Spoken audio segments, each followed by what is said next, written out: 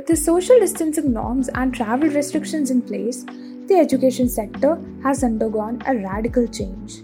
Online education is ubiquitous, which has presented new challenges to the learners and teachers alike. In some places, though, schools and colleges are opening for the offline mode, and while it was normal before, students are still facing difficulties and challenges in adjusting. It is true that online education brings a lot of flexibility, but there are still concerns about its efficacy compared to offline, that is, traditional face-to-face teaching learning process.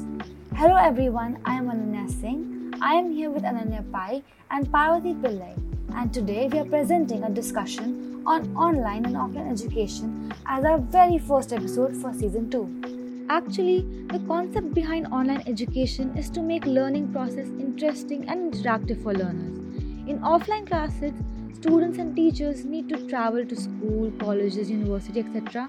With online classes, both the teachers and the students are in the comfort of their homes. Here, while India enjoys a wide geographic and cultural diversity, it also suffers from a huge socio-economic divide.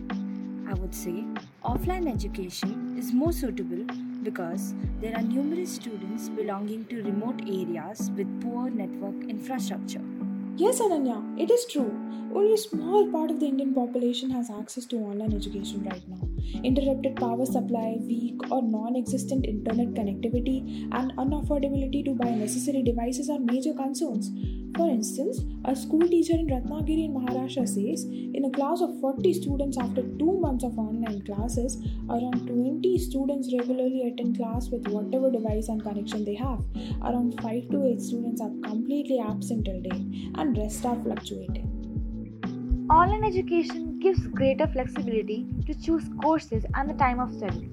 It is favored especially by working professionals to learn specific skills for career advancement or those who want to study solely out of interest. They can acquire learning material online. Study material in online education could be texts, audios, notes, videos, and images. They could look back at it whenever they want. But there is also a human touch associated with offline education where learning is not only confined to the walls of the classroom but also to the human interaction that occurs in canteens, libraries, playgrounds, etc. Offline education is designed to induce character development and to offer something that is beyond studies. I would say that online education is known to offer the benefit of synergy. Here, the format employed makes room for dynamic communication between students and the teachers. Through these communications, sources are shared and an open-ended synergy evolves through a learning process. When each person bestows a view or opinion through discussion and comments on others' work, it benefits the student to learn better. This unique advantage is manifested in a student-centered virtual learning environment that the online learning format alone can contribute to. I can say that offline education has been increasing emphasis on two-way communication between the students and teachers. Here, students are encouraged to take active participation in the classroom discussion. There will be regular written tests that act as means of evaluation alongside making students competitive is a prominent feature of offline education. It provides an opportunity for the students to go to the laboratory and have hands-on experience. This helps the student to become aware of the ground realities and the implication of the studies. I could also say that the classroom-based face-to-face learning experience matters a lot when it comes to personality development and building confidence. There is a very limited scope of extracurricular activities in the case of online learning. Recently, former IIT professor and Padma Shri awardee Ajoy Kumar Ray told PTI that with the advent of online learning, the attention span of students is on the decline, and the teachers need the training to make academic content engaging to hold their attention during the limited period. Developing thinking skills among students is another challenge for tutors, she said. When classes are conducted online, people can immediately contact instructors through chats or emails. There is no need to wait for working hours. Online education can also help one be in a mix of a diverse group of people from varied educational, social, cultural, and philosophical backgrounds. The subject matter is always available on the internet, unlike traditional education. Online education also gives one a lot of autonomy, which may be critical for our learning. As we normally know, using the computer too much can make the students prone to plagiarism. Online education may also hinder physical development. There are several distractions on the internet through advertisements, and this might interrupt our learning. We can also see that online education also has significantly less self-assessment, as there is very little scope of monitoring by the instructor. The biggest challenge in the case of online education is the self-discipline, patience and sincerity during the learning process of the learners. Moreover, when we think about transportation, the lack of transportation means another challenge for students living in remote locations.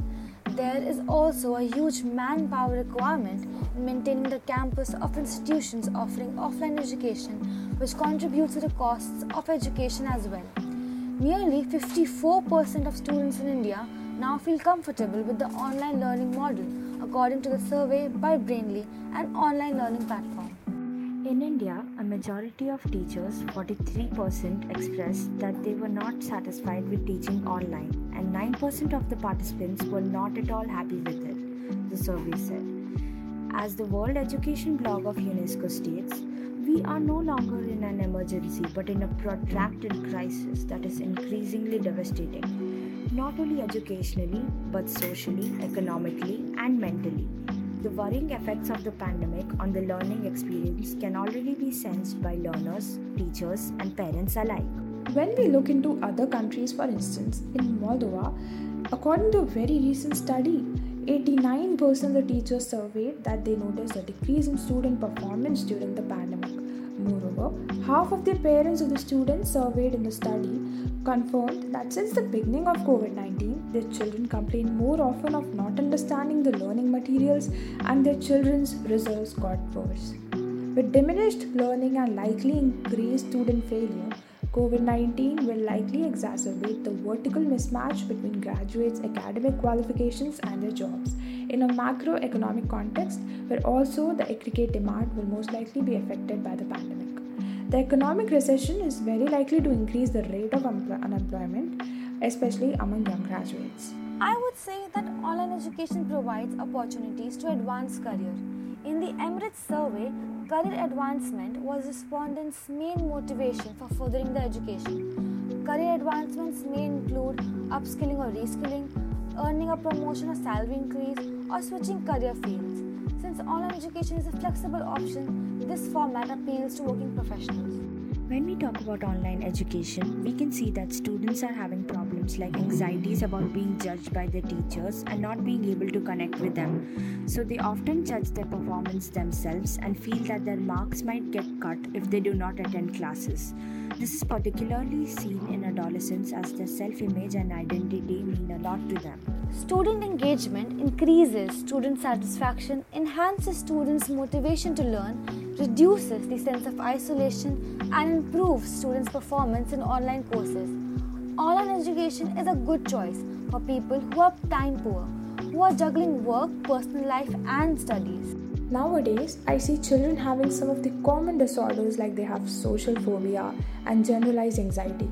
Additionally, I have noticed that those diagnosed with conditions like OCD are getting negative thoughts that are getting reinforced as they are at home all the time. For example, someone who has a compulsion to wash their hands is doing it more now and then due to their fear of germs as a result of the pandemic. Now, most people have adapted to online studies. So when going back to traditional learning, the real challenge starts. The first one, I think, is socio-emotional support. It is of utmost importance to help students develop their socio-emotional skills when they are back in school. Schools should provide counseling and support to all students along with sessions in managing emotions and rebuilding their social skills. Ananya, I would say fear and anxiety and parent adjustment. Another challenge will be to assure and convince parents that the school is safe for their children. Maintaining safety at school will also be a challenge. Students also face problems like adjusting to the environment, and it will take time for them to restore their routine schoolworks. Giving students time to readjust is the only way to help them through this period of adjustment. When we think about students' education after pandemic, schools should conduct both online and offline classes. They must make sure that the students who are not coming to school don't fall behind the rest of the class. Following hybrid class models despite restarting physical classes is one of the effective means to address this issue. But this also poses a challenge for teachers since they have to manage two forums simultaneously, and schools may have to largely invest in both technology and infrastructure to maintain them. After listening to the things you have said, I think it is not possible to identify the better alternative of the two, because each one has got distinct advantages and disadvantages over the other. Traditional education system through offline-based face-to-face classrooms cannot be replaced. Online education is good for specific courses and can act as a supplement to the education process to make it more interactive and interesting. With this statement out, we would like to conclude this episode of the podcast. Thank you for listening and stay tuned for our upcoming episodes.